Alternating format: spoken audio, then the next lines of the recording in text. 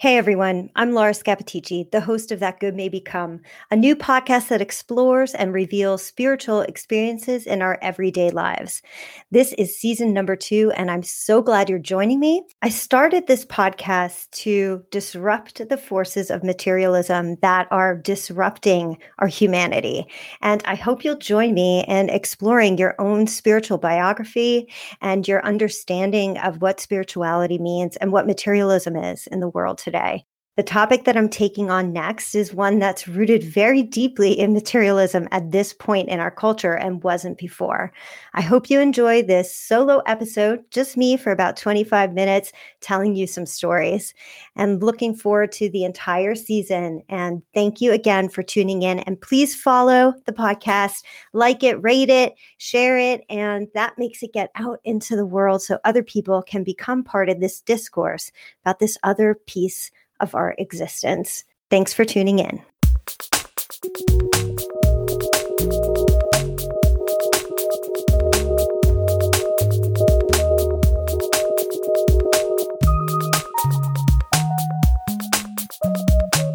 Welcome to That Good May Become with me, Laura Scapitici, where we learn to illuminate the esoteric in our everyday lives.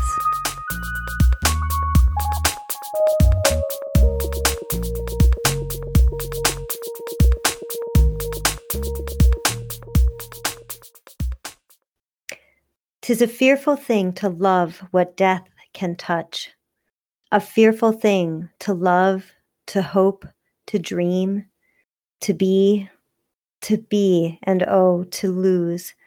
A thing for fools, this, and a holy thing to love.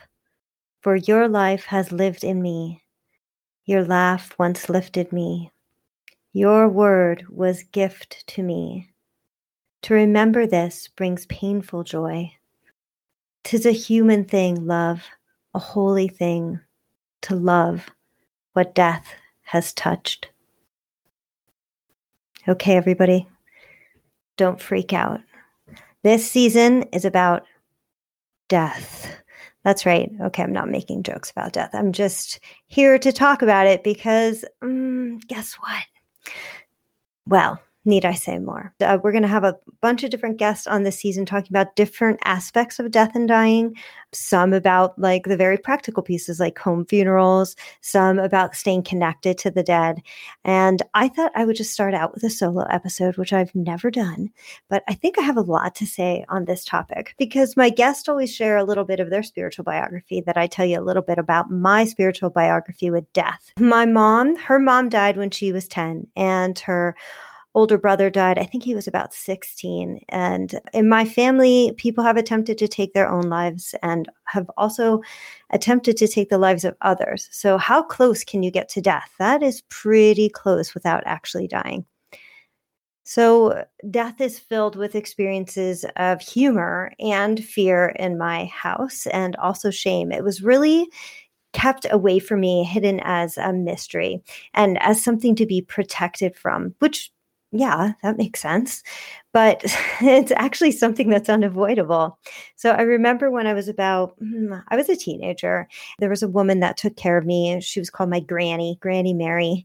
And whenever she was upset with people, she would say this really funny saying. She would say, "They can go to grass." So she'd like talk about the neighbor. She'd be like, "Old Hemwitch over there, he can go to grass," which I think is just a euphemism for dying.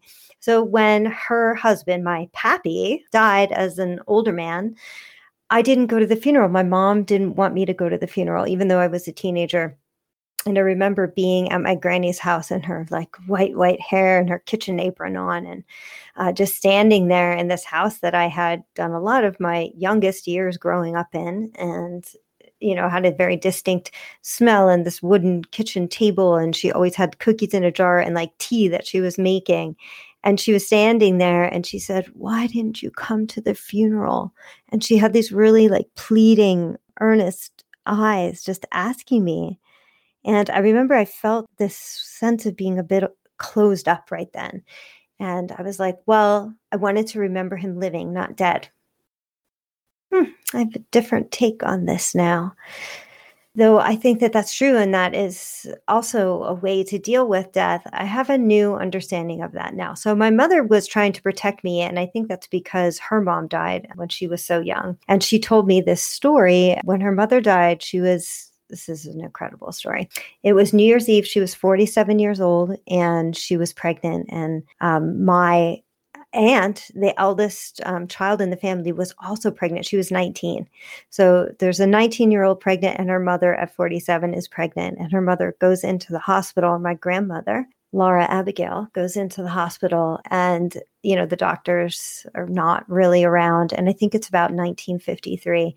And she dies. She hemorrhages and she dies in childbirth. And the baby dies too. And her name, I believe, was Melissa, and they named her. And so there's a funeral, and here my mom is 10, and she told me in like astonishment, and definitely I could feel almost like horror, that she had to walk up to the casket and kiss her mother and kiss the baby, who was, I think, in her mother's arms, and walk away from that, and just remembering the horror of it and how difficult that was for her. So she was traumatized by that experience and didn't want us to have an experience like that. So my father is Syrian. I remember her trying to protect us from Syrian funerals too. So all my Syrian relatives listening, I love your tradition. And the most recent Syrian funeral I was at was my uncle. First of all, I was definitely, because I'm half Syrian, half Seas, it was like, I knew I didn't quite fit in because I didn't grow up in the culture in the same way. I mean, I did grow up in the culture, but not in the same way as if both of my parents were from Syria and spoke Arabic in the house. So anyway, I showed up at a gathering where people were sharing food, and everyone had black on. There was not a stitch of any other color in the room. It was amazing. I had never seen anything like it. Like every single, no, not gray, nothing. You couldn't have like a white shirt under. No, everything was completely black down to all the details. And at the funeral, my dad and his siblings went up to the casket and wailing and crying at the casket and just showing their pain and just saying, why are you gone, and it's showing that love for the person, for the body, the person in the casket. And so that was a very different experience, and my mom sort of disdained that. But again, I think this comes all from fear and this shame about death. In some of the culture in this country, there is this shame, and there's a hiding away from it. But what I found is that people want to talk about death. And I guess I'll just say a little bit more that my first real experience with death came, well, let me back it up. I still never really thought about death until I got older. And one day I was in college, and I did think of death. And my thought was, if my mom dies, because she was really just so supportive, and I'd be like struggling in college. I got my own apartment. I was lonely. This person broke up with me. I was so sad. And, she was just helping me do like mind maps and all kinds of stuff to figure out if I was going to go to grad school, like just so amazingly supportive. Thank you, Mary Beth. And I thought, if my mom dies, I'll die. Like, I am not going to be able to live. And 5 years later, she did. She died. And that is the first person that died in my life that I was close to. The first person was the closest person, and that was my mother. And it was a difficult dying. She was sick for a couple years with cancer. Even now, like I'm talking about, I can feel like just, how people used to go, cancer, like that. I still feel like that, I think, because of the trauma with her being sick. And I was really one of the main people there with my Aunt Gail, and my stepdad that was there too, but he was working and kind of detached from it in some ways. And so we just watched her decline. Someone gave me a book.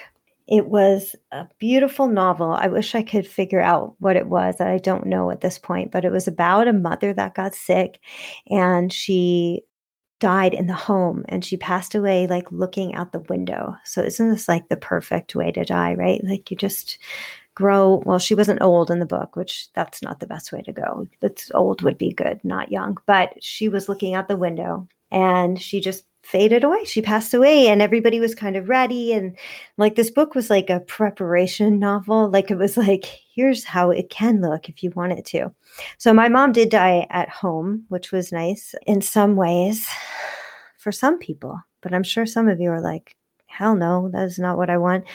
But that is what happened. And I remember when the ambulance came and took her away, that felt all wrong to me.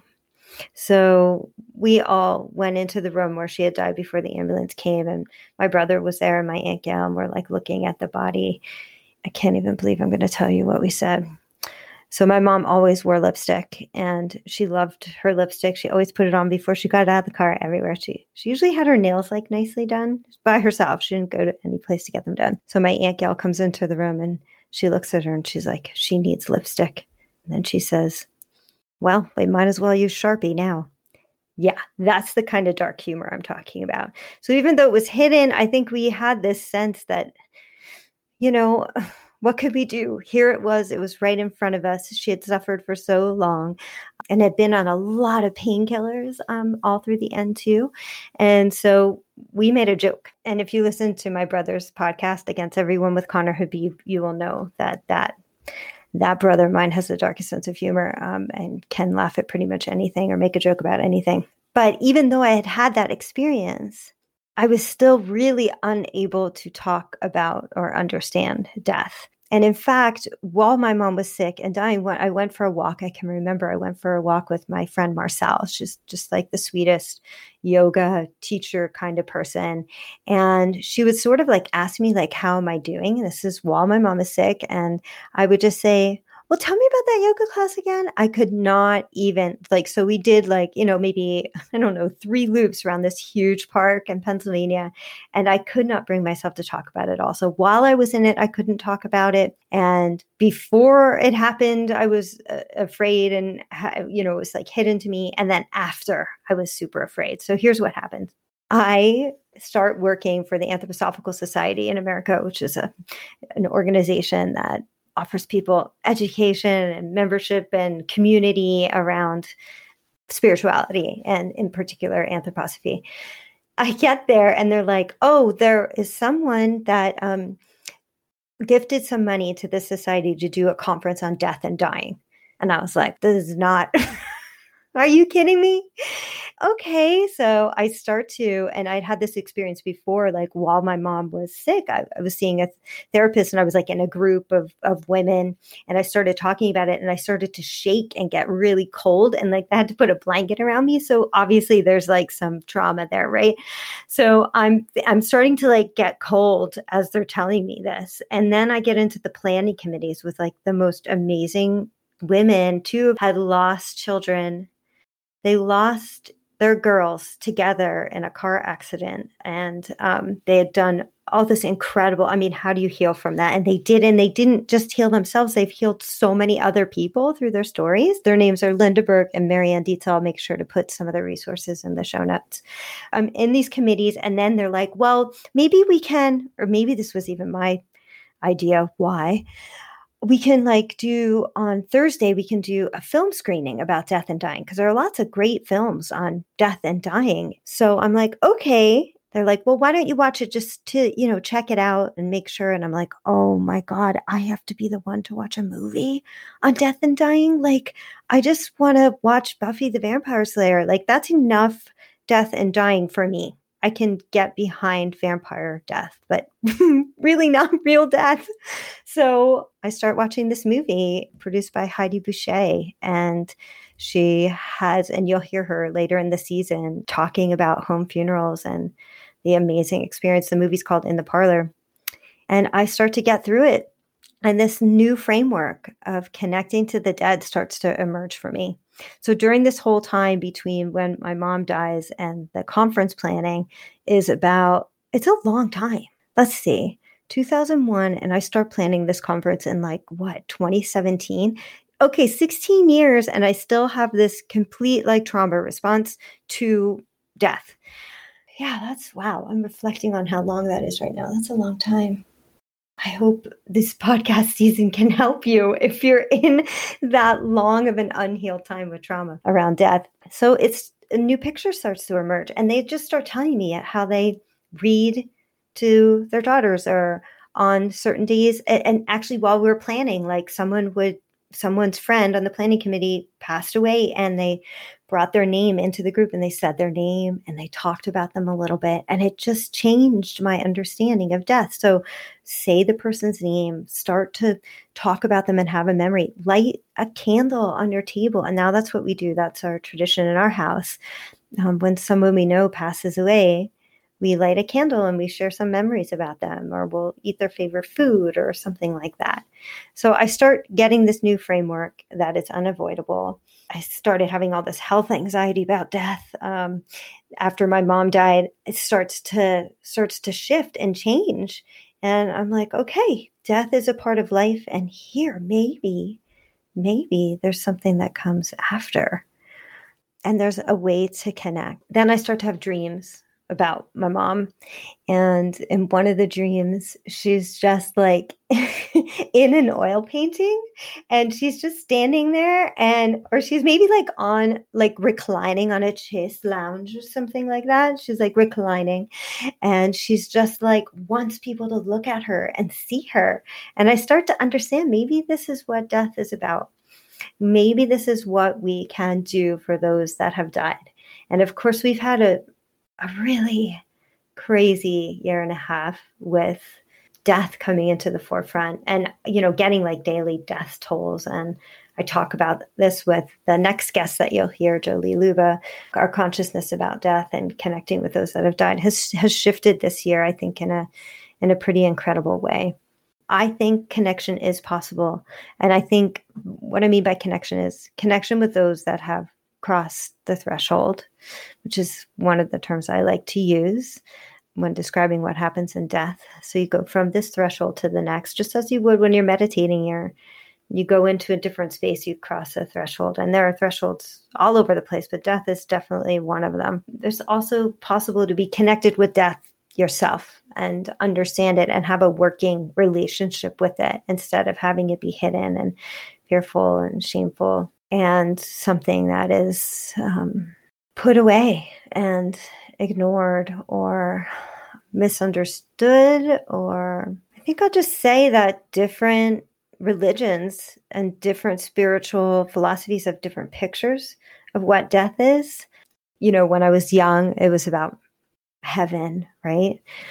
Which was, I think, hard for me to quite understand, but I certainly felt safer. And now reincarnation, when I first heard about it, it was like sort of the sexy concept, reincarnation. Oh yes, I was, Cleopatra, right? But it's like, no, there's definitely, I definitely have an expanded understanding of what that means if a person connects with that as a possibility.